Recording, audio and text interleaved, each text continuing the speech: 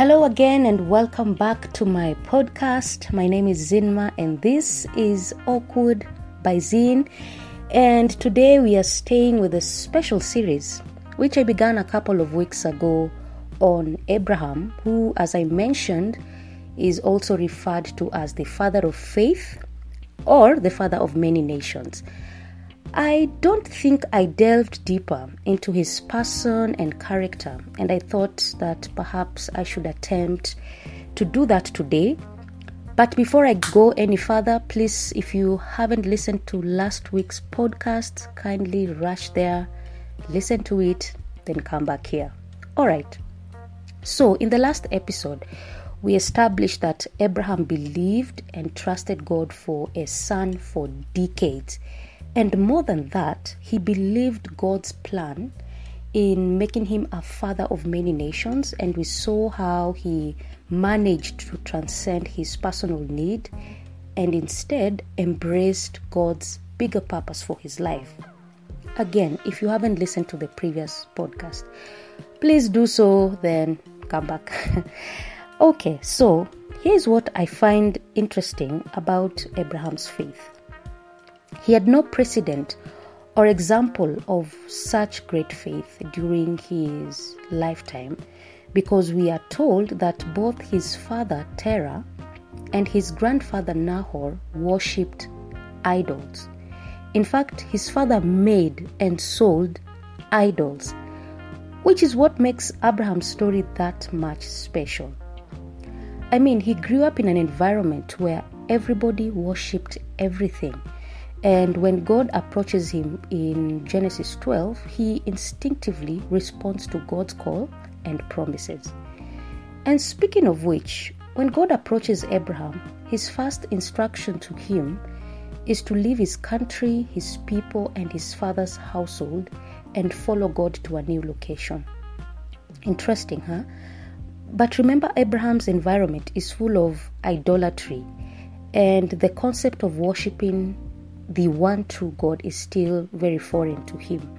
But it was necessary that he disassociates himself from that environment so that he can embrace a new way of life, and most importantly, God's call on his life.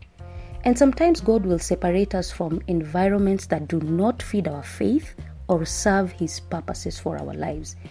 And as painful or confusing or disorienting as that may seem, it is critical for our growth in life. So whenever we get the unction to move, we just better obey, which is the other quality of Abraham's that I find intriguing, and that is obedience. We read in the Bible that as soon as God asked Abraham to move, he moved. No questions asked, at least not that we know of anyway. Remember, in our last episode, we mentioned that Abraham had to wait about 25 years before he got his promise of a son. Imagine that. Now, I'm sure many of us can relate with this. Oftentimes, it seems that God's promises in our lives don't materialize fast enough, or if we are being honest, sometimes we just give up because things don't seem to happen for us anyway. But hear me, if God said it, he will do it. We just need to have a little patience. So next time you want to give up, please ask yourself, how long have you waited? And while Abraham possessed some great qualities, he certainly wasn't perfect, at least not by any standards.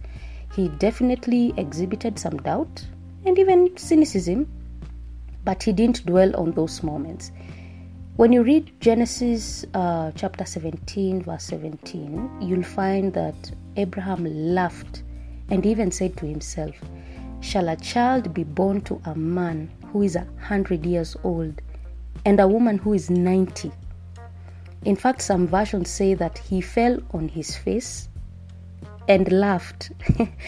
Like, it was kind of okay when God said he would give him a son at 75, but at 100 years, it's hilarious. Ironically though, the Hebrew word for laughter, which is vayitzak, And I hope I've done justice to that pronunciation. Anyway, that word contains the name of the promised son Isaac, which is Yitzhak. Meaning, indeed, Abraham was laughing, but at the same time, he was also confessing his belief in God's promise. Think about that. And in this we learn that real confidence in God does not rule out times when his awesome promises are hard to receive. And God's word may seem incredible or even laughable, but it is absolutely sure.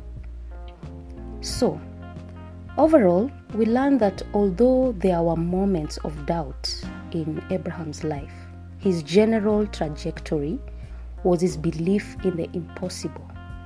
And I hope that we can be inspired to have faith in God's promises in our lives, especially when they seem impossible. I thank you for listening. Do have a faithful week.